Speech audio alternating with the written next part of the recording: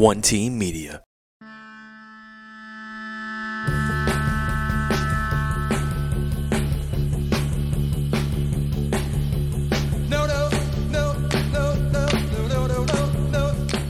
I just have a very hard time expressing my emotions, and I can't stop from yelling.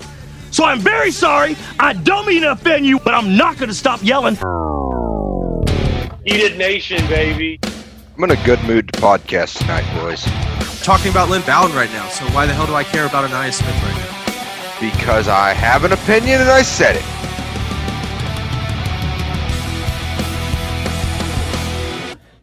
Alrighty, guys, for those of you listening in, today is June 10th. A&M just introduced their new head baseball coach in Jim Schlossnagle.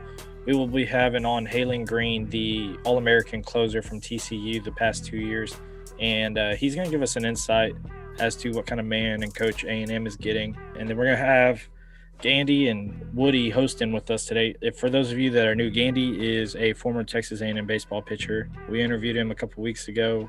Kind of hit it off, and now we're partnering up with him and Southern Wing Shooters. So we got some hats and hoodies from them that we'll probably be giving out as we go further into this deal. But as far as that goes, I'm pretty damn excited. I don't know about you, Woody. Let's go. Yeah. Let's go. Time to – hey, what's the old saying? If you can't beat them, join them, right? Or hire them?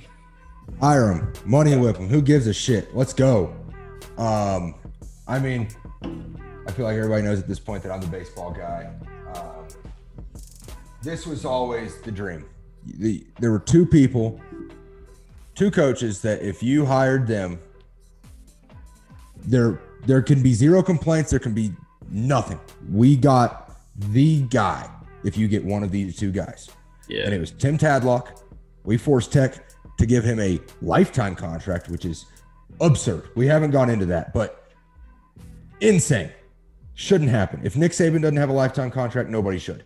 And he's 50 years old. It's like the whole saying of like either die a hero or live long enough to see yourself become a villain.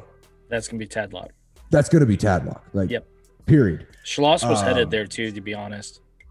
See, I disagree. I disagree completely.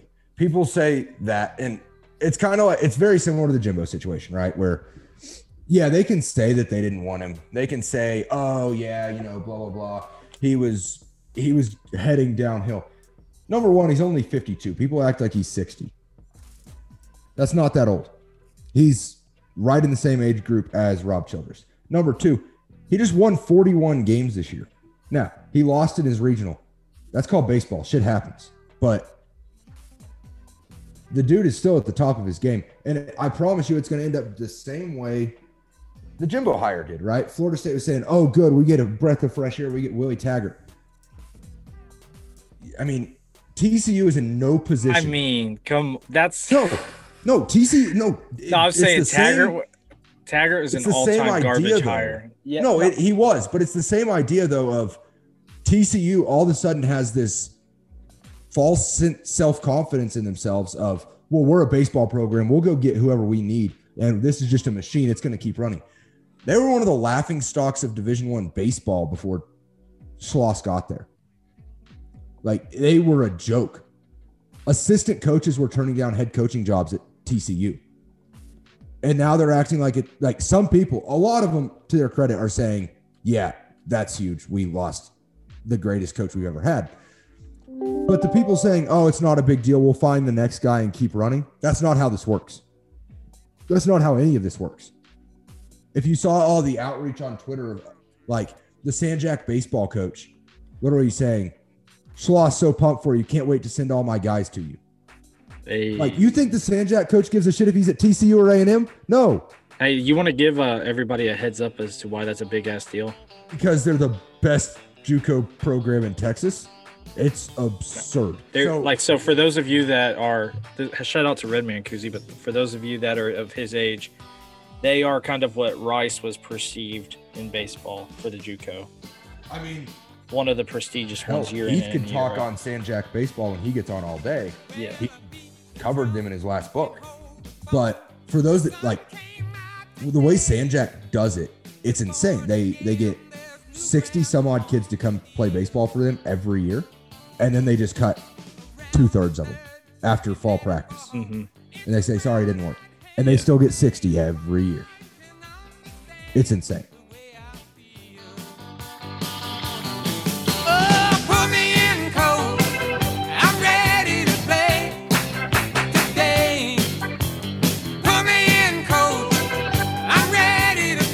So joining us now is former Texags intern and current, I guess, author Heath Clary. He's got a book about San Jack and a book about the 2019 Texas A&M team. He's going to drop on and give us his input on what he thinks of the Schloss hire and also give us his thoughts about Coach Childress, since we haven't talked to him since that all went down. What are your lasting memories of Coach Childress, and kind of just reflect on that before we hop into the new hire? Yeah, so lasting memories of Coach Childress, obviously. Really loved the man. Great man. Really treated the players well, ran a clean program. But he did a lot of winning. I think a lot of that gets kind of pushed under the rug because he wasn't able to have that deep postseason College World Series run that we wanted, that he wanted. Trust me, nobody wanted it more than him. So, of course, I was sad to see him go, but really thankful for the 16 years that he gave the program. I was glad that he was the head coach when I went through Texas A&M, even though I didn't play for him. Just a great guy, and really think that he built a solid foundation that Coach Schlossnagle is going to be able to build on. Out of all the years that you remember following the team, what is your top 3 memories from that, from games, memories, or just moments with him at the helm? From when I was a student, I would say just the 2016 team. Greatest team you ever had. Yeah, best team A&M's ever had, I would say. If I had to pick one memory, obviously the Simons no-hitter was a big one. I was in attendance there as a fan in the stands. But also that regional was pretty special. I think they put up 20-something runs in a game against Wake Forest. Was that the one with Cal? No, that was 15. No, that was 15. Okay, 15, okay. Yeah, that was 15, but they put up 22 runs against Wake Forest or something like that. And then even that super regional, even though we did lose, that was just such a high-stakes, pressure-packed environment. I was at all 3 games in the stadium. Just a real heavyweight fight. I thought one of those teams could have won the national championship, but they had to meet in the super regionals, and that was a tough blow. I think maybe the selection show, not to mention bullshit, may have put us should have had us hosting because of the season we had. But that 2016 team was a great memory. Second, I would say just getting the pleasure to watch Asa Lacy pitch. Just pretty much all of his starts, to be honest. You had a front row show to him, right? I did. Yeah, I was in the dugout for most of his sophomore year. So his last full season at A&M, where he really jumped on the map, developed himself as an elite pitching prospect. And then third would probably be when I got to see them in Omaha in 2017. That wasn't even one of their best teams, I didn't think, but no, they had a good mix of freshmen who played their best baseball of their careers, honestly, as freshmen, mixed with some experienced role players like Walker Pennington, who I love. And so that those are probably the 3 memories. Just getting to see those boys in Omaha was pretty special. Walker Pennington's streak that he had in 2017 is why the game of baseball is so amazing. Because wasn't he crazy as George Jancha? It's not. George Jancha never had a streak. No, he was the one that was struggling so bad, and then he kept coming up with all these clutch hits in the SEC tournament and the regional. And I was gonna say Jonathan Maroney's stretch in 2016 at the end of the year was just out of nowhere, and he became one of the best hitters in the country. Yeah. Yep. Yeah. I mean, that whole 2016 season was just incredible, man. Oh my gosh. Was that was that year that Nick Banks kept pimping home runs against Florida, dude. Yep, in the tournament. I was at that. I watched every game in Hoover that year. I got the whole pass, and I watched like 19 games in like 5 days. God. That was awesome. But which was it? 2016 when Barish walked off against Texas, or was that? It was 2016. Me, and Warshak were at that game. Well, that was, oh my gosh, what a game! And the best part about that is the guy that we're actually going to have on the podcast here soon is Ryan Hendricks. Was struggling with command that year and blew a 3-run lead that inning. But then, he blew that 3-run lead in the 9th, and you just kind of knew that, like, something was going to happen. Now, reflecting on the past and turning it into looking at the future and the potential that we have with this program, what excites you most about Coach Schloss? What's your thoughts on him coming in? I just think it'll be fresh. You know, when a coach is there, even one as good as Coach Childress, sometimes it's good to shake things up. And when you get a guy with the postseason resume of Coach Schlossnagle, that's what excites me most. I mean, it was always so frustrating. I know a lot of A&M fans hate like Schloss and TCU, but I always respected them. I just hated them in the sense that they always found a way to win in the postseason, and that's something that A&M has lacked. And so I just think that the way that he's able to motivate the team, the way he's always able to push the right buttons in big games to lead them to victory is something that will be really awesome to watch. Hopefully he can do it wearing maroon instead of purple. But just seeing – and I also think he'll bring a new face to recruiting. I'm sure he'll have a little bit different strategy of recruiting. Not sure exactly what that is yet. But really just excited to see the recruiting and hopefully the postseason success with the new regime. One thing I will say that I think we'll notice right away, and it's the thing I've always admired most about Schloss, is his ability to convince people to come to school. Oh, yeah, that's what I'm going to ask Kalen when he gets on later. He has an ability to convince people to come to school and forego the draft. Mm-hmm. I mean, you look at some really, really high-end talent like Nick Lodolo didn't go to the MLB and was a first-round pick, right? And decided to come to TCU. Yeah. Luken Baker could have been a first-round pick if he hadn't been so strong into his commitment.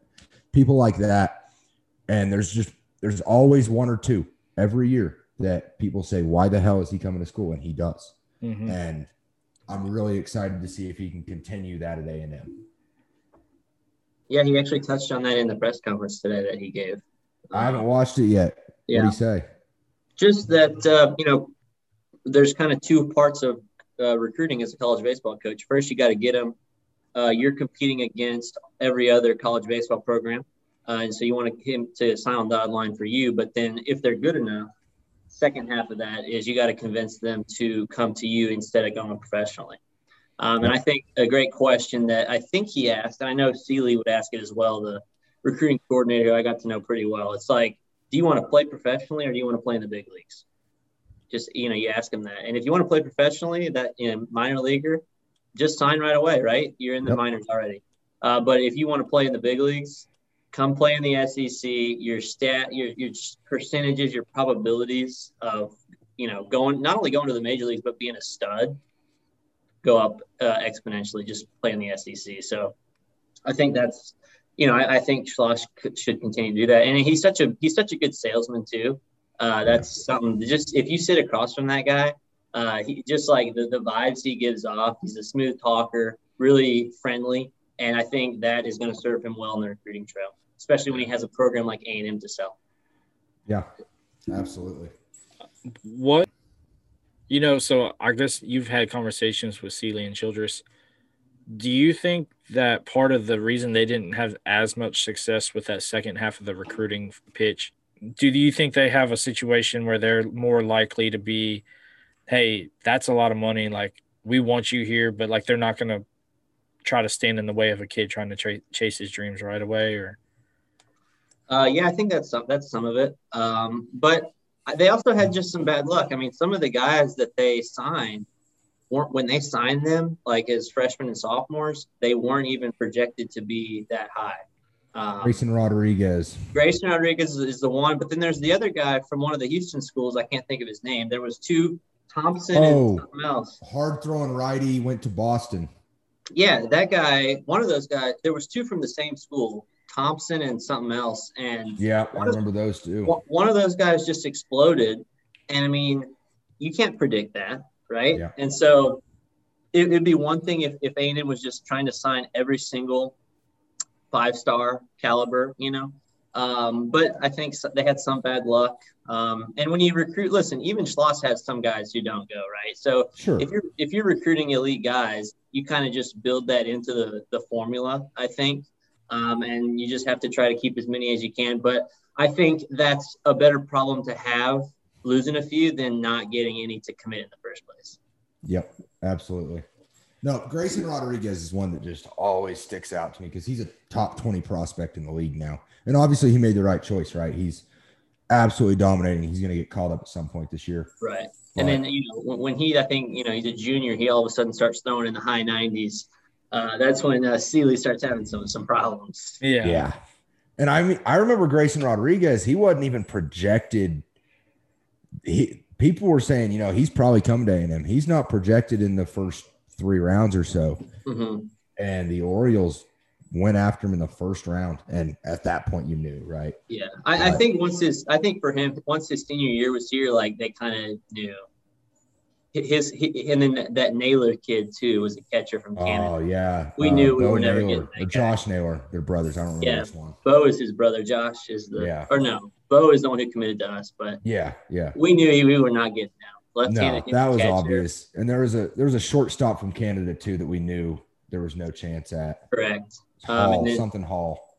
Yep, that's correct. Adam Hall, I think. Yeah.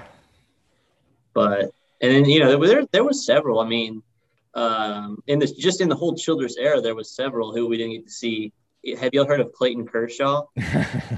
Well, I knew that. I knew his story, but I didn't know he was a Childress guy. Yeah, so let me try to think. There's Kershaw. There was Zach Britton was in his first recruiting class. Will Middlebrooks, I believe, was an A&M commit. That's correct. Shelby Miller, I know, was an A&M commit. Chris Paddock was an A&M commit.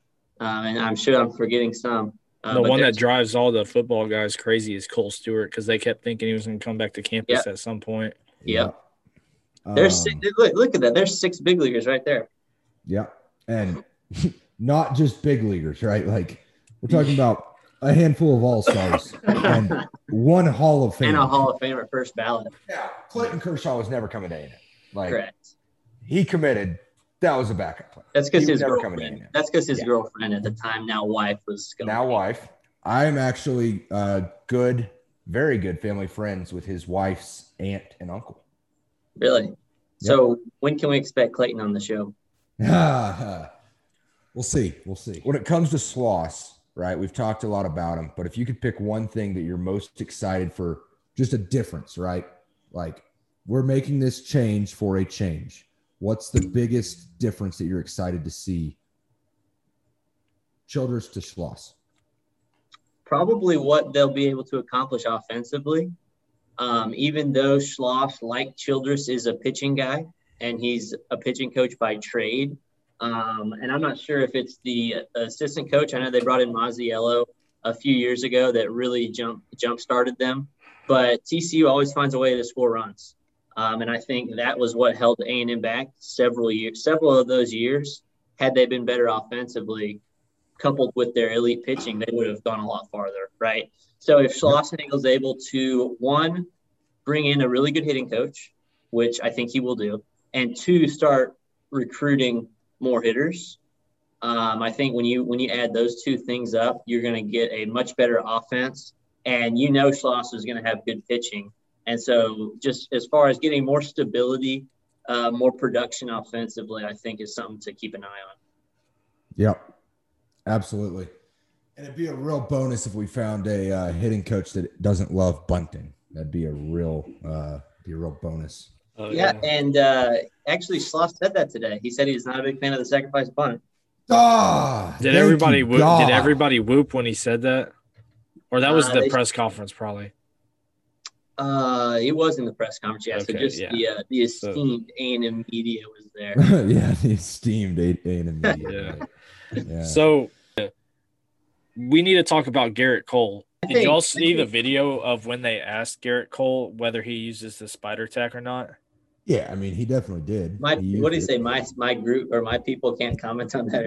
No. He said, I'm not real sure how to answer that question. I mean, there are customs and practices that have been passed down from older players to younger players, from the last generation of players to this generation of players? And I'll let Heath give us his opinion on what's going on with that, and then we'll get the guy that probably used it to tell us about it. I think I definitely have to take Josh Donaldson's side on this one. I'm sure pitchers are using that stuff. And I like that he had the courage to call it out. But I also like Garrett Cole. I mean, he struck him out twice the next day. So, I mean, if they're going to allow it, why wouldn't the pitchers do it, right? Yeah. Oh, 100%. And I've also heard hitters. I think Bryce Harper said a couple of years back, like, if that's what it takes for the pitchers to know where the ball's going, like, let them use it. Yeah. Yeah. I mean, everybody's using it. Like, it's not like it's nothing new. Since the dawn of baseball, they've been trying to do different shit, and now they've just perfected it. That's all it is. Like, yeah. I mean, the people using stuff, like you said, since the start of baseball, and you know, with all the social media and everyone, you got a lot more eyes on you, a lot more cameras. I personally, I never used it. I did have pine tar on my glove every game, but I would put it right in the very end of it so I could smell it because I love the smell. Like I was weird. But a lot the guys that use stuff that I saw through college and mainly in minor leagues and pro ball was guys that sweated a shit ton. Yeah. Guys, and that was the only. Now me, I hated stuff on my hands, and and my hands never got so sweaty. Like my hands never got sweaty. Mm-hmm. I never had that problem, but I'd say probably 85 to 90% of the guys that I saw that would put stuff, you know, on the back of their hat or in their glove or somewhere, was because they were always dripping sweat. Mm-hmm. Yeah. Like, you know, yeah, if I was a hitter, I'd probably call a guy out on it too. But at the same time, they've been doing it, you know, since it started. I mean, Phil Niekro had a fucking nail file in his back pocket. Like, we act like this shit is new. I mean, I don't know. I don't know why everyone is trying to make it seem like, oh my God, it's so bad right now. No, it's been bad forever. The pitchers have just perfected it, right? So I think they need to find something better than rosin because that shit doesn't work. For the sweat, they need to find a middle ground somewhere between putting that spider tack shit on their hands and rosin, right? Because at one point rosin wasn't legal. Yeah. So they've got to find a middle ground where these pitchers can get a grip and know where the ball's going, but also not have a league batting average of 238 because that's not fun to watch. Right. No, I agree with you 100% there. Gandy, like, you probably have a better insight into this, but they keep lowering the height on the laces. The right? seams, yeah. That's got to make a difference for pitchers, right? You use those seams 100%. I mean, to get the action on the pitches. So 100%. I mean, there's a huge difference from college to, you know, pro ball. Like it is completely.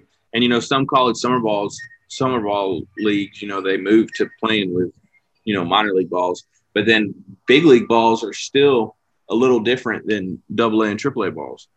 Right. But I mean, it's hard to tell, like if you hold both of them. But like right now, they're pretty much just a solid ball. You can't even really feel seams once it's worn, you know, and the guys have put it in the mud. And but yeah, it makes a huge difference on the off-speed pitches. Yeah, especially, I mean, you're talking about such a finite difference, but it makes every bit of difference when that pitch goes. I mean, if you get half an inch more break, that's the difference between a home run and a strikeout, right? Like, it's a huge thing. You get drafted, you go through media classes, and he clearly skipped them.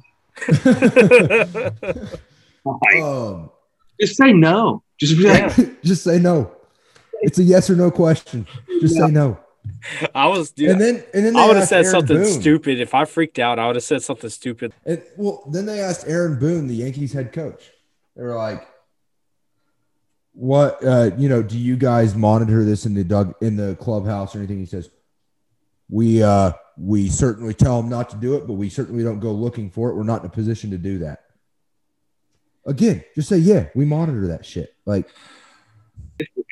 Like, if you remember, man, this was probably 10 years ago, maybe longer than that. You know, the big thing was the corked bats, and now it's the pitchers. Yeah. Dude, I think that was more than 10 years ago, you old ass. There was the big. Well, no, I mean that was Sammy Sosa. Sammy Sosa. That was Sammy more than 10 Sosa's years dumbass ago. had a cork bat like in an All-Star 2000. game, and he was like, "It was the first time, I swear. Yeah. I swear, it was the first time. It was the All-Star game. I just wanted to try it." Oh God, I wish James was on here. He goes every time we talk about Sammy Sosa and the corked bat at the All-Star game, he'll go on a 10-minute rant, just saying the same kind of shit. Like, no, I mean it's the ebbs and flows of the game, right? I mean, there was the steroid era, the steroid and the corked bats and everything, and then you move to the complete opposite end when guys are hitting 330, and we have more strikeouts than hits right now in the league. Alan just texted me. He's so he said, I just got home. Are you on? I said, yeah, just get the email. So Okay. I didn't even know Halen got nominated for Stopper of the Year today. I didn't see that. I saw that he was All-American again.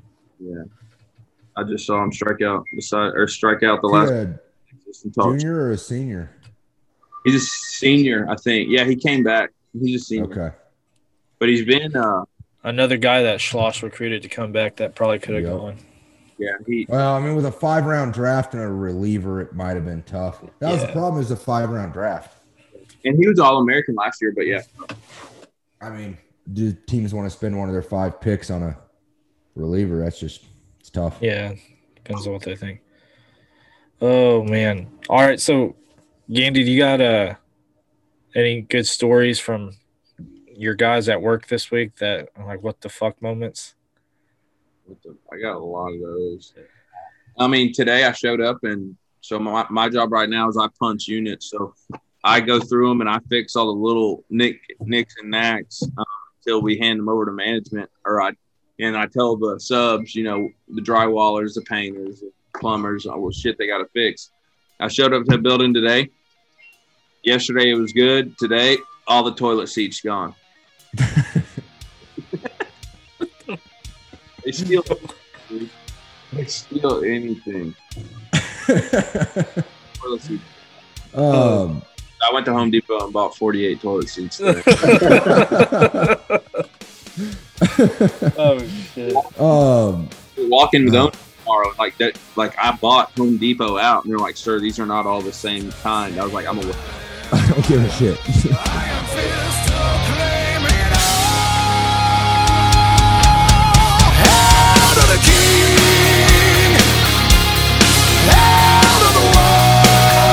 The 1-2.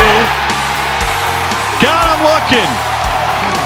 And Green finishes him off with 2 aboard in the 9th.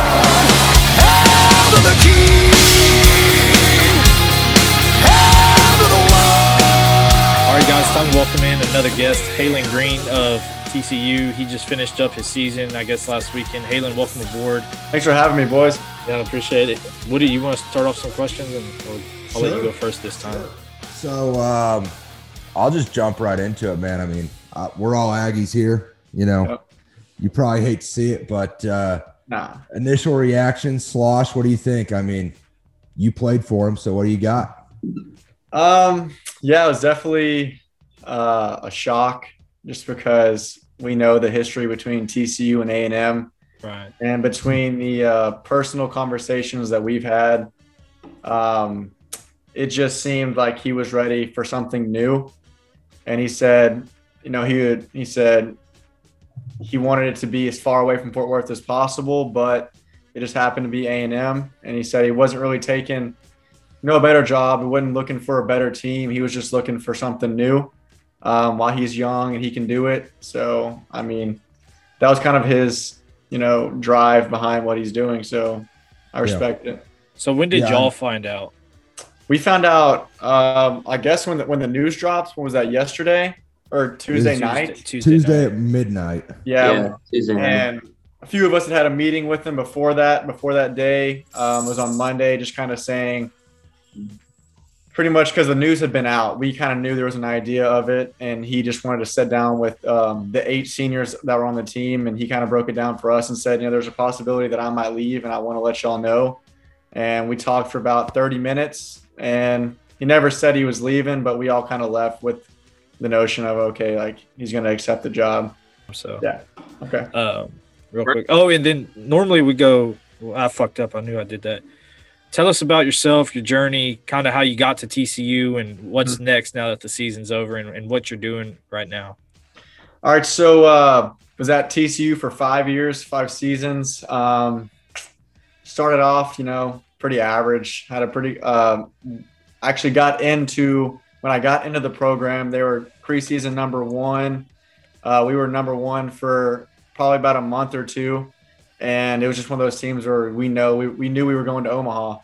So I was blessed to even be a part of that group because we returned everybody from the year before. So the lineup was stacked, pitching staff was stacked. It was just really fun to be a part of and to be on that journey. Obviously, if you know anything about our next 2 seasons, they were not good. They were not glorious. It was definitely walked into a program saying, wow, this is what college baseball looks like, Omaha. And then you really got the taste of the next 2 seasons of, no, this is the college baseball grind. So actually really good to be a part of that. 2020 season, we had COVID, and then this year we got to play a full season. So it's been a good ride. I ended up progressing, getting better as I went on. So that was good. I got a new arm slot. Pitched my way into back-to-back All-American years. So that was really cool. Just fresh off a season. So right now it's just getting ready for hopefully get my name called in the draft. What were you going to say, Andy? I was going to say congrats on the All-American stuff. And then, let's go. Yeah. Huge fucking deal, dude. Let's go. When you came, so these 2 guys, they kind of understand everything with baseball. One of them played and one of them follows it like crazy. And I'm just kind of your average fan. Coming into TCU, did you know that the bullpen was where you were headed, or was it like how do you end up in the closer role? Well, out of high school, I'll go back to high school. Had quite a few offers, but I wanted to stay in Texas, so it actually came down to I was either going to A&M or I was going to TCU, and kind of came down to the 2 visits, and I took them back-to-back days. So I actually visited TCU, say on a Monday. They're like, who else you talking to? Where else you going? I was like, I'm going to College Station tomorrow. They're like, okay, that's really good. So they gave me the whole tour and said, let us know what you think tomorrow, and you can compare it to A&M. So I did, and I was actually Tyler Stubblefield, Gandy's brother, was there when I was doing my visit to A&M, and so he walked me around the facilities with all the coaches. A lot of fun. But when it came down to it, I just felt like TCU really gave me a good offer, and I felt A&M kind of lowballed me. So I kind of stayed open for the next couple of weeks and then ended up committing as a 2-way to TCU. Okay. So when I got there, I was actually doing both. But I walked into a program that had 8 seniors, all of them, or 8 outfielders, all veteran. So there was like, I'm not going to hit in this lineup. They're like, go do your thing pitching. We'll reevaluate it next year and you'll get your shot. Had a pretty good freshman year. And then we just kind of stuck to pitching, and that's just kind of how it went. When you say got the better offer, is that the scholarship percentage? Yeah, scholarship-wise. Yeah. Making sure you're not rolling in the dough without telling us. We're about to get some NCAA sanctions because Schloss is getting away from TCU. And now So I was so last night at my one of my little practices, one of the dads were talking about, and they were asking about it. And I actually talked to Coach Childress yesterday. We were just kind of catching up, bullshitting around. And then I went to practice. Well, they were like, so asking me, what do you think Rob's going to do? And I was like, I don't know. I don't have the balls to ask him. And I'm probably going to chill at least 1 year because, Max, his son, is a senior in high school. And then and they were asking me, they're like, so what do you think Slosh is going to do, like, with the guys on the team? And I was like, I don't know. I've never been on a team where a completely new coach comes in and new whole staff. And I completely forgot. But the transfer portal thing. Yeah, the whole team could up and leave tomorrow. Yeah. So there's no penalty. Like TCU's team potentially could come up and go to College Station. If they wanted to. Yeah. I mean, we already saw a lot of A&M players enter the transfer portal as soon as, everything broke with Childress. Yeah. And Really? I mean, quite frankly, it's probably good. I mean, get new culture. I mean, if you watch the last couple years of A&M baseball, I don't know. I felt like the culture had declined ever since that 2016 class left.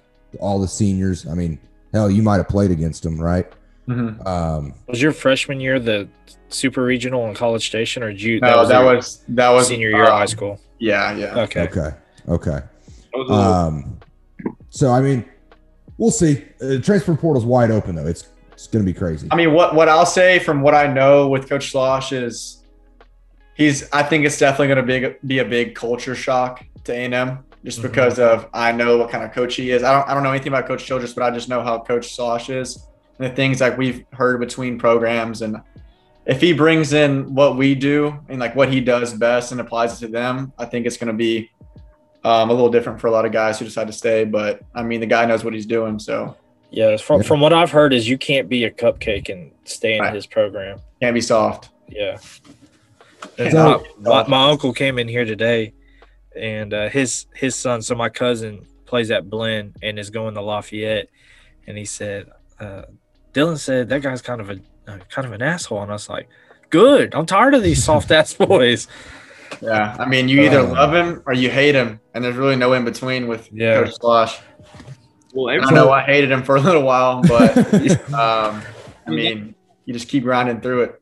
That's how, some people were for Coach Childress, but everyone I've talked to about Coach Slosh, and I haven't even asked Kalen, but my other buddies that have played there, they love him. Like Rex, Dane, Riley, all them boys, they love him, which they all had, success there. Derek Odell, he come in my wedding. They all loved him. Yeah. I think it's one of those deals, if you can make it through that tough love part where he's breaking you down, he's going to build you back up, and that bond will be unbreakable kind of deal. Would you agree that's kind of how it went? Or? Oh, yeah, I would absolutely agree. Because I know with me, my first 2 years, I was kind of a knucklehead. I just kind of was there doing me. But when I really dove into the culture of the team and, bought into everything that he said, you really see like how great of a businessman he is, how well he handles everything that goes within our program, and he's actually a brilliant mind. The guy's got a brilliant mind on him. So I don't know if y'all know, Heath wrote a book, followed around A&M's team in 2019, wrote a book about it. Heath, would you say that the culture got a little softer from like 2016 to 2019, like at A&M? I think it just depends on the leaders on the team, the players. So I don't think it was as much coming from the coaches, but just from the players. Let's look at that freshman class in 2017. They went to Omaha, right? When you go to Omaha as a freshman and you have a great year, I think maybe your shit don't stink. I think the motivation may have decreased a little bit. But they had a hell of a team in 2019. They just couldn't hit. And so I found out the source of that problem. Well, what's that old saying? If we could just hit the ball, we'd score some runs. Yeah. So you talked about your arm slot. Was that a Sarloose thing? I mean, we've all heard amazing things about that guy. He's probably going to be a head coach somewhere, maybe TCU soon. Yeah, hopefully TCU do the right thing. Was that his doing, just fixing your arm slot? Yes. Yeah, so it's pretty much my junior season. I was a starter at midweek starter at the time, and we just come off a Sam Houston game where I just absolutely landed on, and we're like, dude, we need to figure something out, like maybe a curveball, try something different. So we're at the Houston Classic, and we're playing that tournament, and it's my bullpen day. You got to start on Tuesday. Walk into the bullpen, he's like, "You ever thrown sidearm?" And I'm like, "What?" He's like, you ever tried to throw sidearm, like, find some deception? I'm like, yeah, mess with it, obviously, like just messing around. He's like, let's try it. I did it. It was nasty. We're like, let's just, we got nothing else to lose. Let's just go into the Tuesday start and let's get after it. So went in. I wasn't really feeling comfortable with it. Ended up going like 5 shutty that next day. He's like, I think we found it. So we just went to work from there, and That's awesome. So you think they were getting a good look at the ball way too early from the other arm slot? Or? I don't know what it was. I mean, I was a lefty throwing 87 to 90 slider changeup. I mean, third time to the lineup is pretty easy to pick up on it. But once I got a new arm slot, it's just I got my back all the way turned, come from the side, slinging cross angle. It just changed a lot of what I could do. Once I figured out the fastball was easy to figure it out, but once I figured out my slider, that's when it was pretty much game over. Little Josh Hader action. Yeah, a lot of fun. Hey, so obviously we're a bunch of Aggies. How much? And so like this is your chance to get it off your chest. How much do you fucking hate the Longhorns? I fucking hate the Longhorns. The last time he pitched against them. Yeah. What? Last time I pitched against them, yeah, it was actually really good. Go look at the video. Last time he pitched against them. Yeah. Oh shit. Yeah, I got a pretty dope close against them on a Friday, so yeah, pretty cool. Y'all took the series, right? No, they beat us the next two. Oh, okay, that's because what happened is that one writer put out that thing about how y'all were the kings of Texas and y'all have been or something like that, and ever since then everybody was like this was the jinx because then y'all ended up losing like that Kansas State game and then y'all lost the next two to them. Or I think I might hate Kansas State more than I hate Texas. Yeah, I was about to say, way to bring up old wounds. Dude, so I mean, shit, my bad, dude. just ended. So it was like I didn't get to watch that game, but was it like Kansas State one of those teams that's like not really good, but they talk this shit like they are? Who, Kansas? Kansas State? Kansas State. That was kind of the vibe I got from them watching the Big 12 tourney. Their last 3 weeks of season, they were undeniably one of the best teams in the country, like hitting wise, and like they were hard to beat. And we played them 6 games in a week, 6 games in 2 weeks, something like that. Yeah, it was crazy. We were like, God, why are we playing these? Can't get away from these assholes. We were in the tournament. We had just beat Texas Tech. Got to play the winner of Tech and Kansas State the next day, and we're honestly like, we would rather play Texas Tech right now. I'd rather play the national seed than these guys that won't make the tournament. Yeah, like we want to play Tech. Like get us away from Kansas State, and then Kansas State beat Tech. We're like, here we go, and it was close to like the 7th. But I think we scored like 7 runs or something like that to run Willem to get them to go home, which was good. About time. So what's the? Go ahead, Woody. You're obviously, I mean, you're going to get drafted. You're a 2-time All-American, nominated for Stopper of the Year. What's that draft prep look like? Are you working out privately for teams? Are you, what's that? Walk us through that a little bit. I mean, right now I shut down for the next 2 weeks from throwing wise just to give my body a little rest, but I'm still working out. There's a lot of pro stuff going on with like those workouts for guys. I have not got a call from those, so I think it's like guys who maybe didn't throw as much as scouts thought, giving them, more time to throw, which is good for everybody. Right now, it's just staying in the weight room, keeping the arm healthy. They already saw him throw. Yep. Where all did you play summer ball at? Did you get to go anywhere cool? I actually finessed the system, never went to play. Oh, really? Which, honestly, I regret because I really wish I could have went and played 1 year. But just to, meet new people, get that experience. But freshman year, I ended up I got some bone spurs removed from my elbow after that season. Sophomore year, I was going to summer ball to become a starter, but I started the last 6 weeks of the season. So I was like, Slosh, I've been starting. Like, I need a rest. Junior season, you don't really go play. You don't really go play as a junior, like leaving your junior year as a pitcher. So I stayed and worked out. And then last 2 years, obviously, wasn't going to go. Yeah, that's crazy. Hey, I mean, summer ball, I don't know. Gandy, you probably played the summer ball, right? I fucking loved it. Yeah. Did you? So I've heard mixed reviews because, I mean, we used to go to the Bombers games and get shit-faced by the soccer stands. Oh, yeah. Quarter beer nights. And we just hand the bullpen. What's that? The guys down there, they would give, so like, on summer ball teams, you got your D1 guys, you got JUCO guys. Oh, you got them all. You got NAIA. Well, we had like 3 guys from 2 NAI schools. I can't remember what they were, but dude, they would get hammered. Dude, no, we would sit out by those little soccer stands. Yeah, and on quarter beer nights, they'd be like, "Y'all got some beer?" We're like, "A fucking quarter, I don't care." And we'd give them beers, and we'd get shit faced together. And then they'd get on the walkie-talkie. There was one day somebody, he's like, I'm not throwing. Coach already told me I pitched 2 days ago. I'm not throwing today, whatever, blah, blah, blah. He's fucked up. And I got a story. All of a sudden on the fucking walkie-talkie, he hears, I don't remember his name. Like, Josh, get your cleats on. He's, Coach, my arm's a little tight. I don't think I can throw today. Shut the fuck up and get your cleats on. He's like sitting there trying to tie his shoes. He can't hardly get his cleats on. Luckily, he didn't go into the game. He would have killed somebody. And you got a bench warmer situation going on there.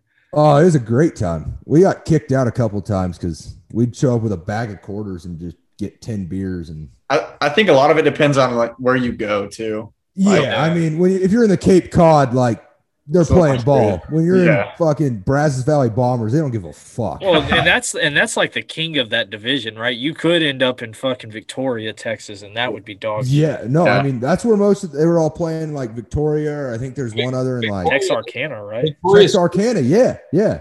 Victoria's Field's like 125 years old, and a locker room that's under the dugout, and it's literally hotter than a sauna in there. That town is like sucks. It's either really nice and bougie or really fucking trashy. Like there's no in between for Victoria. The Texarkana boys always partied fucking hard with us. That's that East Texas Summer ball. It's a grind though. I mean, the last part of the season, it's interesting to go to the games because both teams are trying to lose. I want to lose. Yeah. Oh yeah. Both teams are mad at the win, so it turns out to be a good game.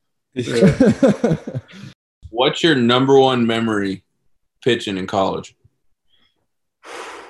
Number one memory. Number one coolest.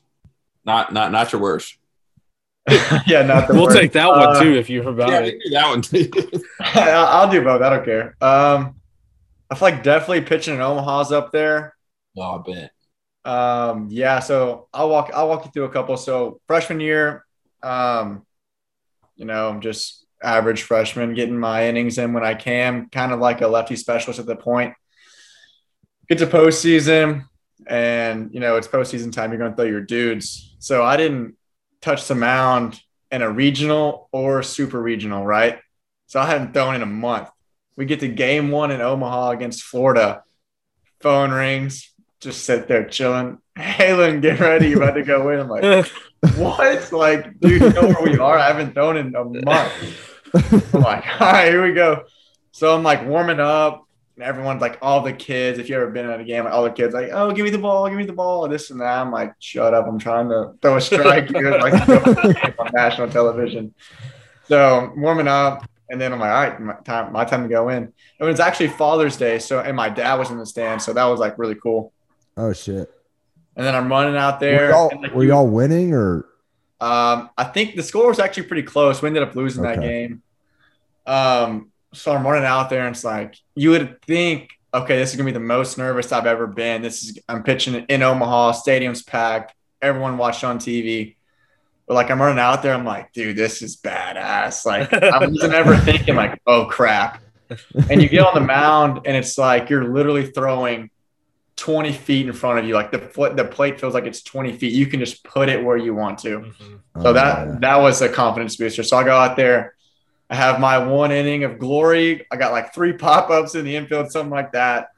Got pulled, and I was done. That was my Omaha career. Did y'all play A&M the next game? Yeah. Yeah. Okay. Yeah. And then ended our season again for the third straight year. Miles away. I've done that. I said, at least you didn't go out there and the plate felt like 2 miles away. Yeah. I've been there. That's tough. I've been there too. Those days are tough. That was sucks. Skipping fastballs. You're like, what am I doing out here? In the regional or super regional? Not my freshman year, no. That's crazy. Coaches do the weirdest shit, man. Right. The weirdest shit. So like I got in my freshman year, halfway through the season, and coach was like, you're going to have to work yourself back, yada, yada, yada. Well, got over that, got back on the travel squad. He was still giving me tough love. He's like, you ain't pitching. I came in against Michigan State, got a save. And then I didn't pitch the last 3 weekends. I didn't pitch at all. No, the last month, I didn't pitch at all. and and we go to the regional at home. There's Ole Miss, Dayton, TCU might have been in it. It was freshman year. We were still in the Big 12. I can't remember. Are you talking about in the regional? Yeah. Yeah, TCU won that, I think. Right. Against Ole Miss, right? Yeah, I think so. Okay. Well, anyway, fast forward to we beat Dayton, lose. Anyway, I don't know what our record was, but we're playing. I don't know who we're playing, but if we win, we play Ole Miss. Yeah, it's TCU. And before the game, coach goes, and keep in mind, our number 2 and 3 are completely healthy. Yeah, this is 2012, right? Yeah, this is Naquin, and Waka, and Stripling. TCU ended our season. So, or our number 3 and Again. 4 were still good, and I thought I was still. Coach calls me over in the second inning of the game before. It's tied or we're up by 1. He goes, "How you feel?" And I was like, "I'm in tennis shoes." And I'm like, "I'm good. What's up, coach?" He goes, "You're starting next game if we win." All right, fuck. And then I go down there, and my roommate Cole Langford, he's like, "He's still bitching at you?" And I was like, "No, actually." I was like, "He told me if we win, I'm starting." And everybody's like, "What the fuck?" That just shows you, like, coaches do some random shit. Yeah. All right, enough fun. Give us your worst memory from TCU. Get into the deep and dirty. Worst memory. Oh man. That's rough. Yeah, like performance-wise, or game-wise. Game-wise. Game-wise. I have a okay, so I'll share 2. I'll share 2 with you. All right. One was actually this year. This one was tough this year, but I got one. So the game before I dropped down side, I remember I was telling y'all I was getting landed on. So we were at Sam Houston. It was a Tuesday night, and we called this like the fog out game just because everything was so crazy. So I go out there, normal game, first batter, guy like has like a swinging bunt, run over there, field it, throw it to first, and I look, and my first baseman standing like 5 feet from me. Ball goes all the way to the right field line. So that's how the game started. And from then on, dude, it was just talking about hit after hit after hit. Couldn't stop it. Yeah. And so like that night, it was like really foggy, and it was like getting bad. Our coach is complaining, but they're loving it because they've got like probably 8 runs and less than 2 innings off of me. And I'm going out there, please just miss the baseball. Like I'm throwing fastballs, regular pop-ups. Our outfielders are doing this. They don't know where it is until it hits the ground. Then they're running, and the umpires won't call it. Like this is going to be a big win for Sam Houston. Yeah. This is their World Series. This is Yeah, like they're playing to the max as long as they can. Like they don't care if anyone gets hurt. Well, I think I got pulled like maybe top of the 3rd. I've given up 10 earned. Like it's a bad game. And we bring in another reliever, same thing, just hit after hit, run after run. And Slosh is losing his mind. And so finally, like there's a ball hit to the outfield and no one moved. Like infielders didn't move, outfielders didn't move. We all just kind of looked around, like didn't know where the ball was. And they're like, yeah, this is bad. Like we had to call the game. Yeah. So how bad it was actually turned out really good because they canceled the game, didn't go on my stats. Shit. And then that was the next week. I threw sidearm. Figured it out. That was the game. I'd never get that lucky. That's badass. And then that's every pitcher. I mean, at some point you start praying for rain, right? Yeah. I feel like Gandy like they would have left him in there for 7, and he didn't put up. They'd have looked up some rule, and they're like, "Nope, game's canceled," but all of them going stuff. They stayed there. No, yeah, it was like basically a really long and stressful and depressing bullpen for me. Oh yeah. So and then this year I'll do a bad and then a good from this year. This year, Kansas State, obviously, we had won the Friday night. So it was actually a Thursday, Friday, Saturday series. Were they good this year, K-State? No, until they freaking played us, and then they were absolutely unbelievable. Like, full credit to those guys. Like, I really think they should have played in the postseason with how hot they were. Like, they were unstoppable. So, it's either the first or the second game. I can't remember. It was second game. I came in and I closed the game, got the save to tie for the Big 12 share. So to be Right, Big 12 yeah. champions, we were tied with Texas at the time. And so we win that game where we share it. And the next game, if we win, it's outright. Right. So I closed that game, get the save for the share. Next night comes back. We're up by 4, I think, to win it outright. I got the phone call. Of course, I'm going to go in. This a bad story or a good story? It's a bad story. So to win the championship outright, I go out there, do what I did the night before, do what I've been doing all year. And I got 2 outs. I'm talking about I had been having a really good year. Really good things were happening. I was like, okay, got this All-American thing going. Got to be, honored, whatever, in the Big 12. They can't touch me. I'm American. Let me just throw this thing. Yeah. And then, dude, for no reason, I thought they ruined everything that I had created because I gave up 7 earned and got walked off in that night. I got 2 outs and they put up 7 earned on me and a walk-off home run, bro. And it was crazy. Like, it was happening. Okay, that I'm like, all right, they got to run. And they're not, it's not going to happen again. Boom, double. I'm like, okay, that's not going to happen again. Boom, double. I'm like, what is going on? Single. I'm like, this game is freaking tied right now. Like, now it's 8-8. And save is blown. And I'm just trying to freaking win a game. Is that against Texas? This is against Kansas State. Oh, okay. So I went and watched Kyle at U of H. Lovely. This is another guy from Lufkin. He's a catcher for U of H, and he's actually a damn good defensive catcher. Mm-hmm. But I went and watched them when they played UT. And, dude, UT, they're a bunch of little punks. Mm-hmm. Like, they chirp and they chirp. Like, they're a bunch of little punks. That's why I asked if it was against Texas, because I can't imagine what those little bastards were saying. On the dugout and beat the fuck out of them. And they were getting the shit at U of H, and they're still, like, going nuts. Yeah, did you see in the tournament, they sent home West Virginia. Did you see what I can't remember what his name was. The pitcher after he closed them out, right? Yeah. I couldn't tell what he was. It was the guy from the dugout.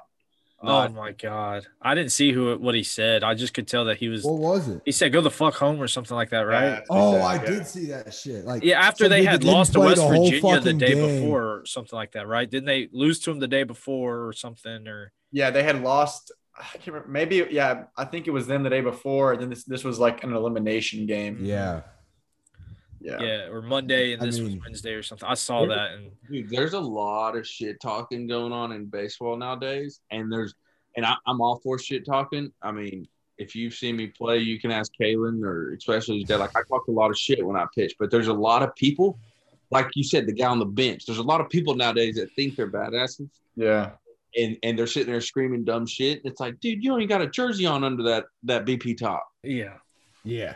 And there's a lot of that going on. I mean, what game was that? I wanted to get y'all's opinion on this because I thought it was ridiculous. What game was it? Did y'all see the deal where the dude hit the bomb to go up in the game in the regional in the elimination game? And the umpire. The Dallas Baptist kid. That was y'all's regional. Ball. That was their regional. That was our regional. That was at TCU. Okay, yeah. Biggest home run of the kid's life. He fucking pimps it as he should. It wasn't even that crazy. Telling him, get the fuck out of here. Keep walking. Terrible. Shut the fuck up. Like, I might be telling my. Obviously, it was a walk-up. The worst umpire is the one that makes that shit about him. Yeah.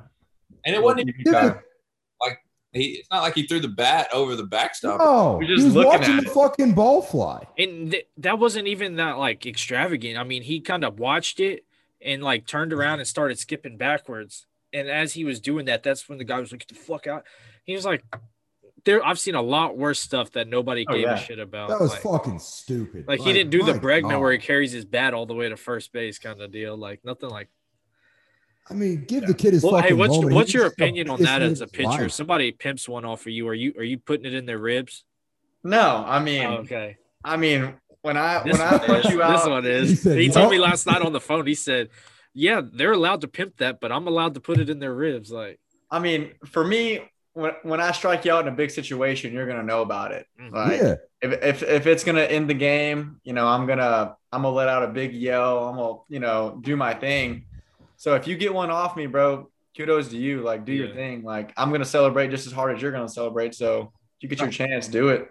I respect it. That's what I was talking about last night, Jordy. Like, I'm all for the home run pimps. Like if I strike you out, I'm probably gonna tell you to get the fuck back in the dugout. And if you I'm going to expect you to pimp it. Now, don't expect me to just sit there and shake your hand and give you a high five for pimping.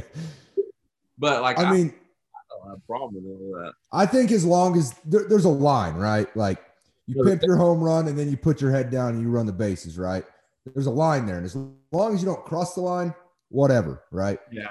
Like, I've never – on both sides, right? On both sides. Like, I've seen the line crossed in some of these videos on Instagram with high schoolers doing it. But college – ball, like I haven't seen them cross the line. No. Yeah, you really don't see it in college, and that's a big testament to like the coaches, because I know like we're definitely not allowed to do that stuff. But yeah, I mean, and when we do it, it's just like it's big moments, and act like you've been there before. Yeah, I mean, you get to strike out with the bases loaded, you're allowed to fucking go crazy a little bit, right? But this year, Brad, umpires were like, I know at the beginning of the year we were all about we're going to come out and establish who we are as a pitching staff, and me and one of our big lefties, Russell Smith, we really we pitch with emotion. Like, we'll yell at you, we'll stare you down, let you know. And man, umpires would chase us off the field and like warn us, like, you do that again, like you're out of here. So our coach had to like set us down. It's like, this is an like Sauce is like, y'all are embarrassing us, like this and that. Like, I'm like, we're just trying to be the best pitchers we can be out there. Yeah. Like I needed that sometimes, like it was like I'd be up there and I'd be like, fastball's coming, motherfucker, and then it'd be I'm like, well, you still struck out. So so I have a question about Schloss again. So he's obviously coming from a pitching background. He's a pitching guy at his heart. How much did he do with the pitchers, or did he just leave it to Sarloos to kind of do his thing? I mean, it ultimately, he sat in and he watched a lot of bullpens. He critiqued here and there, but a lot of it was So a lot of it was Sarlos. I mean, he's a big league guy, got the big league experience, one of the best, resumes in the country pitching wise. So pretty much he left it to him. But at the end of the day, when it came game time, it was Slosh just put in the game who wanted to put in the game and who he had seen throw and have success. So I don't think really Los had a bunch to say when who won the game, but he was fully there for getting them ready. Gotcha. Yeah, that makes sense. And I know Childress handled the pitching coaching duties completely, right? Yeah. So it's just a little difference in strategy, personality, I guess. Yeah. But hey, Halen, has your dad ever told you about the time that I was hunting his duck blind? Oh yeah, I know about that. Pulled me out of class. I'll never forget that. You gonna share, or what's the deal there? So this had to be. He's back here listening. Yeah. 2010, 2011. I'm sitting in government in Coach Foley's class, and that the weekend before, I was hunting with a kid from Hudson, and we weren't good friends, but I like to duck hunt. And he called me and he knew that. He was like, "Hey man, I got a spot, man. It's loaded."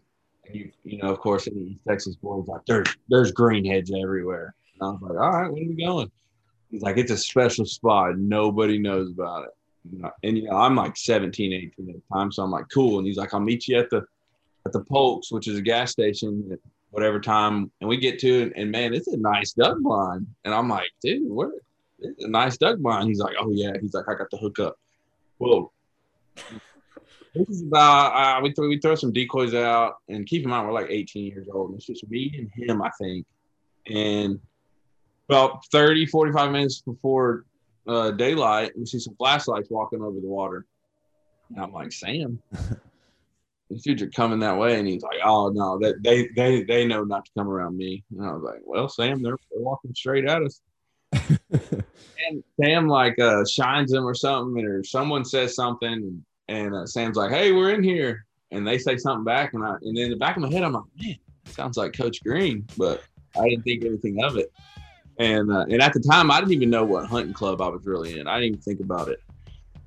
Well, I'm fast forward to that Monday. I'm sitting in class, and Coach Green comes to the door, and he's like, "Stubblefield, come here!" And it all hit me all at once. Oh, I was like, "That was Coach Green." I was like, Danny hunting our hole, dude. I wasn't hunting it. I got invited to hunt it. Yeah. Well, if I'm not mistaken, then y'all, that was y'all's blind that y'all built. Yeah, they built it. And they actually, I'm pretty sure like my dad's name was on it somewhere.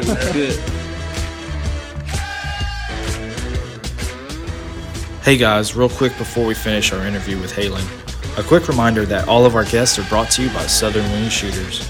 If you are interested in any kind of outdoor adventures, especially bird hunting, you need to hit them up. They have options for adventures and hunts all over the country. And if getting wet and cold has kind of stopped you from duck and geese hunting over your lifetime, they have options for you too. Southern Wing Shooters is a brand by outdoorsmen for outdoorsmen. It's Aggie owned and operated with the purpose of providing you quality entertainment and outdoor adventures. They also have an assortment of dope sweaters, fishing shirts, hats, polos. I mean, you name it, they got it. Go check them out on Instagram and their online store at southernwingshooters.com. That's southernwingshooters.com. Now, back to the interview.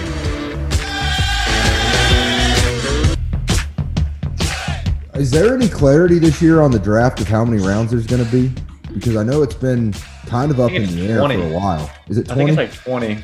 Okay. I knew they cut it back, and I knew they were going more than 5 again. Yeah. How much did that? I've heard 20. How much did that play into your decision of the 5-round draft last year to come back? I mean, yeah, that was tough. When they dialed down to 5, I was like, "Phew," because I mean that. You're a reliever. I mean, yeah, and I had just had my best year, and I'm like, well, do they know that I can just keep doing it? And I mean, I talked to scouts. I thought there was a chance. I thought I maybe had a chance in the 5th to the Blue Jays. Didn't work out, but I mean, I think it worked out for the best that I went back to TCU. Yeah, because you had the choice to kind of put your name in the hat and then come back if you wanted, right? Yeah, because we had that COVID year, so they told everyone that we could come back.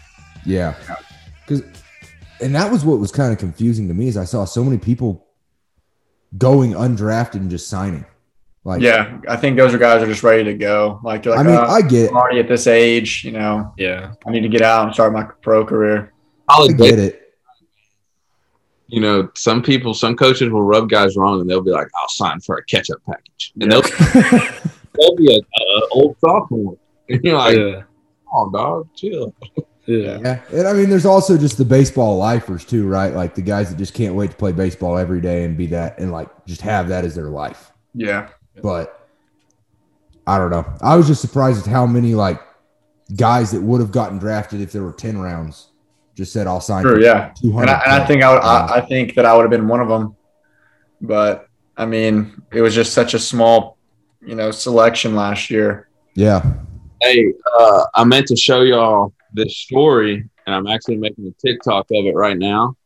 So, one of my best friends, whenever I got drafted, he was drafted as I think I talked about him last time I was on here. He was drafted out of high school as a third baseman out of California.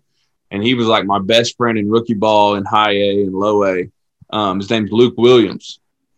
So is he the one that just hit the walk-off for the Phillies? Oh, look. So he got called up. Dude, he fucked me. So oh my God, this is a good story. So I went to high school with the starting pitcher for the Braves that yesterday, right? And he was my boy. I was his catcher my whole life. And he was in line to get his first career win. And then your boy hit a fucking bomb on him and fucked him over because he threw 6 shutout innings. God damn it. So look, I texted him when he got called up, and I said, thanks, or, can y'all read that at all? Oh, yeah, there it is. Hold on, slow down. Wait. Bro, let's fucking go. What did I tell you? You starting tonight. All right, yeah. So I told him he was going to hit a bomb. And you didn't tell him it was going to be a walk-off. God. No, it says I said you're gonna pinch it and hit a walk-off. Mark my words. Oh shit! He didn't pinch hit though. He started. Yeah, he texted. Well, yeah, but he texted me last night and said, "Bro, you called it." Oh shit, dude! He robbed one of my friends of one of my good friends of his first career dub. Wow, that's great. Yeah. Halen, so growing up, did you have a favorite ball club? Not really. I mean, around here, you're either a Astros fan or a Rangers fan. Yeah. And I mean, if I had to claim one, I'd probably say Astros. But the closer I got, like, the more I understood the game and, like, maybe I was going to get a chance to go play, I was like, okay, I'm not going to really have a set team. Like, I just want to have a, right. Don't have a specific team, but just study the game and love to watch the game as like a player, not actually like a fan. It's like when I watch baseball, I watch like, what's this pitcher doing? How is he getting guys out? Or why is this hitter having success? Kind of got away from the whole fan side so that one day if I get to do it, I don't have like, oh, I wanted to get drafted by them. No, I want to get drafted by anybody. Yeah. The Cardinals will draft you. Don't worry. No, God. What we were talking about right before you got on here, Halen, is I don't know if you've been watching it. Oh yeah, good call, Gandy. The stuff that they put on the gloves and the the Garrett Cole stuff. Yeah, the Garrett Cole stuff. And I was telling them, I mean, you know as well as anyone how goofy I am. I used to put pine tar on my glove, but it was strictly to smell it. What? It smelled good. Pine tar. Like when I'm coaching now, I still put pine tar on my shirt, like just to smell it, or I'll put it on my hand just to smell it. That's weird. I couldn't pitch with stuff on my hand. Now in the minor league, I knew plenty of guys that had Vaseline or had all types of stuff, but those were the guys that would sweat profusely and their hands would get wet. Mm-hmm. One, I didn't have that problem. Two, I hated stuff on my hand. And so I thought that would screw me up. So I never even tried it. Yeah. I've never dappled with it either because I need to, especially with my new slot, those guys use it for high RPMs. Yeah. But I'm a sinker ball guy, so I need low not RPMs, but you know what I mean?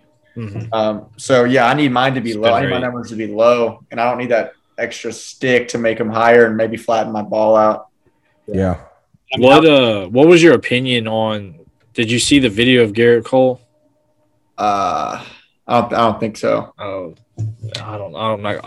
No, don't bring it back up. But basically, they asked him, "Did you ever use spider tack?" And he said, "Well, I don't really know how to answer that question. Some techniques have been passed down from older generations." Wow. Yeah.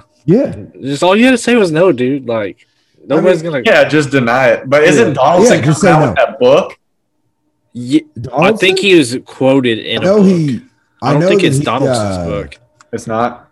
I know that he was the guy that basically shat all over Garrett Cole and then got. It's in a book. I don't know if it's Donaldson's book or somebody else's. I remember someone coming out saying like they have a list of every pitcher in the league that uses, and they're gonna. Yeah, it's the whole fucking list. Yeah, every pitcher does it. Like. Yeah, top to bottom. Yeah, like. You might find one that doesn't. Yeah. But so I don't know. Before we let you go, so you were talking about how like you're not really like a true fan of any team, but you say like watch the game and see what guys are doing to get people out.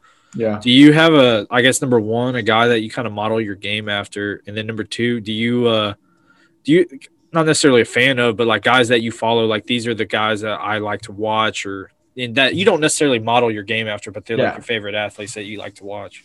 No, yeah. Two that come to mind, like, so I don't really throw like either of them. And I didn't really throw like this till recently. So I don't, watch a lot of baseball during baseball season because that's my life 24/7. Right. So, but like in terms of like, if I'm going to model like how someone portrays himself and stuff like that, I like to watch Marcus Stroman, like, cause he just goes out there with swag and he goes out there and he knows who he is. All 5'10" of them just fucking goes out there and dominates, bro. So I kind of try to take his mentality into it. And one other guy I like to just watch is Walker Buehler. That dude's a freaking artist with what he does. Yeah. Every time he's on, I try to watch him just because it's like so it's so easy for him, and I just Yes. like to watch what he does. It's awesome. I love the way Walker Buehler, he throws like 60-70% fastballs, but every single fastball is different. Every single time he throws it. He doesn't throw the same fastball any game. It's wild. Yeah, he's a beast.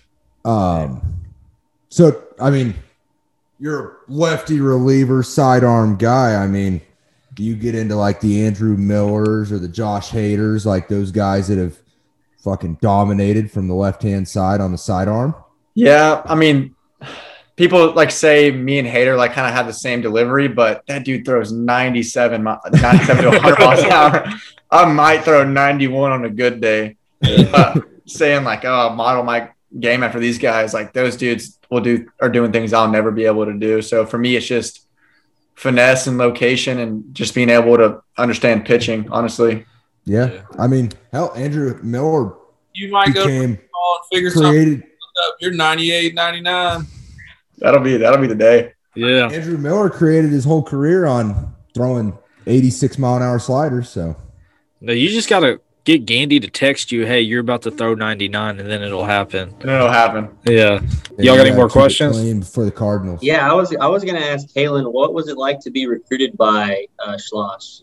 I mean, I met him a couple times, and I got to talk to him for a while, and he just seems like so smart, so like smooth, and like really friendly. And I mean, I'm pretty hardcore A&M, but I was about ready to transfer to TCU just meeting him. So like, and you said that was one of the reasons you chose TCU. So like, what does he bring from a recruiting standpoint? I mean, I mentioned earlier, the guy's a great businessman. I mean, from the first time I met him, he even met my family, like we all thought we were all best friends. Like the guy knows how to talk to people. He knows how to get what he wants. I mean, he's really good at what he does. And so the recruiting part was fun. It was like the guy's always checking up on you, checking to see how you're doing, making sure you're taken care of, this and that. But then when you get to campus, now you're a player. Yeah. Everything changes. And it's so funny to see how the guys come in, like all the freshmen come in, they're all happy, like excited. Or like, just wait, boys. Yeah, that freshman year in summer ball, you're like, this coach. Yeah. So there. But yeah, no, that's kind of what I thought, and I think he's going to recruit really well at A&M. Oh yeah, really, really great businessman, really good recruiter. So with that, like how long, I guess, because obviously it's a different aspect when you're a player. You just spoke on that. So how long did it take for you to feel comfortable, I guess, around him and around like walking into his office and stuff, right? Right. Because I still don't. I still don't. No, man. I mean, there's so many things. Like graduated, gonna get drafted, still wouldn't walk into his office today. Still makes me nervous. Like, and it's funny because like you bring that up, like it's even the most simple things. Like this year, we all like during batting practice, like we have a playlist. Slosh likes to play country. Well, everyone wanted to change it up, get some more high energy, and like, okay, well, they gave the job to me to go talk to him, and dude, I could not do it. I'm like, dude, we're not playing well right now. Like, I can't go talk to this guy. And then one day, we're in our stretch lines, and Coach Wallace is like, "You got something you want to say to Coach Slosh, Halen?" And I'm like, "Nope." He's like, "Don't be scared." Like, I know you have something. Slosh is like, "What do you want?" And I'm like, and Los is like, he wants to change the BP music. They think it's boring. And he's like, Slosh is like, all you got to do is ask me. Like, it's not that hard. I'm like, no, it's hard. You never know. You never, like, with those guys, you just never know what mood you're going to catch them in. So, especially on a game day. I got to imagine Childress was pretty similar, right, Gandy? What he just said right there, that's the best way to put it. You never know what kind of mood you're in. Yeah. But catch him on a good mood, and he's sitting there, and, you kind of loosen up for those 10 minutes, and he's bullshitting with you. And then the next day, you come and like, "What up, coach?" He's like, "Get the hell away from me." Yeah.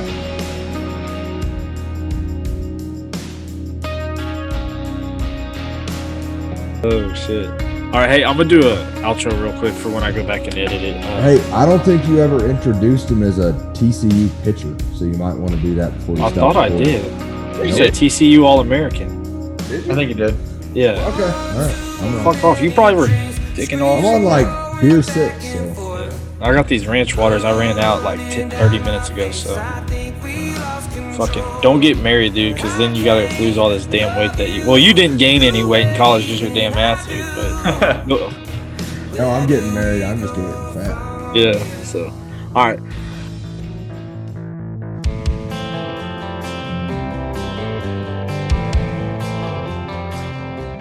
Halen, I appreciate you, jumping on short notice. Yeah, thanks, man. Really appreciate That's all good. it. I'm glad I joined. Anytime you want to, come on and talk. Yeah, man. Full crowd. When you're an all-star pitcher, don't forget about us, all right? I'll hop back on. Alrighty, guys, that's all we got for today. Appreciate you, Halen and Heath, hopping on today. Gandy, welcome to the club. Officially part of the crew. Anything else y'all got before we go? Nope. All right. Hey, guys, Let's thanks fucking for go. We got Schloss. Yes. Sorry about it. Hell yeah. Sorry about it. But with that, we'll see you on the other side. Take it easy. And when you have something to talk about, tell me.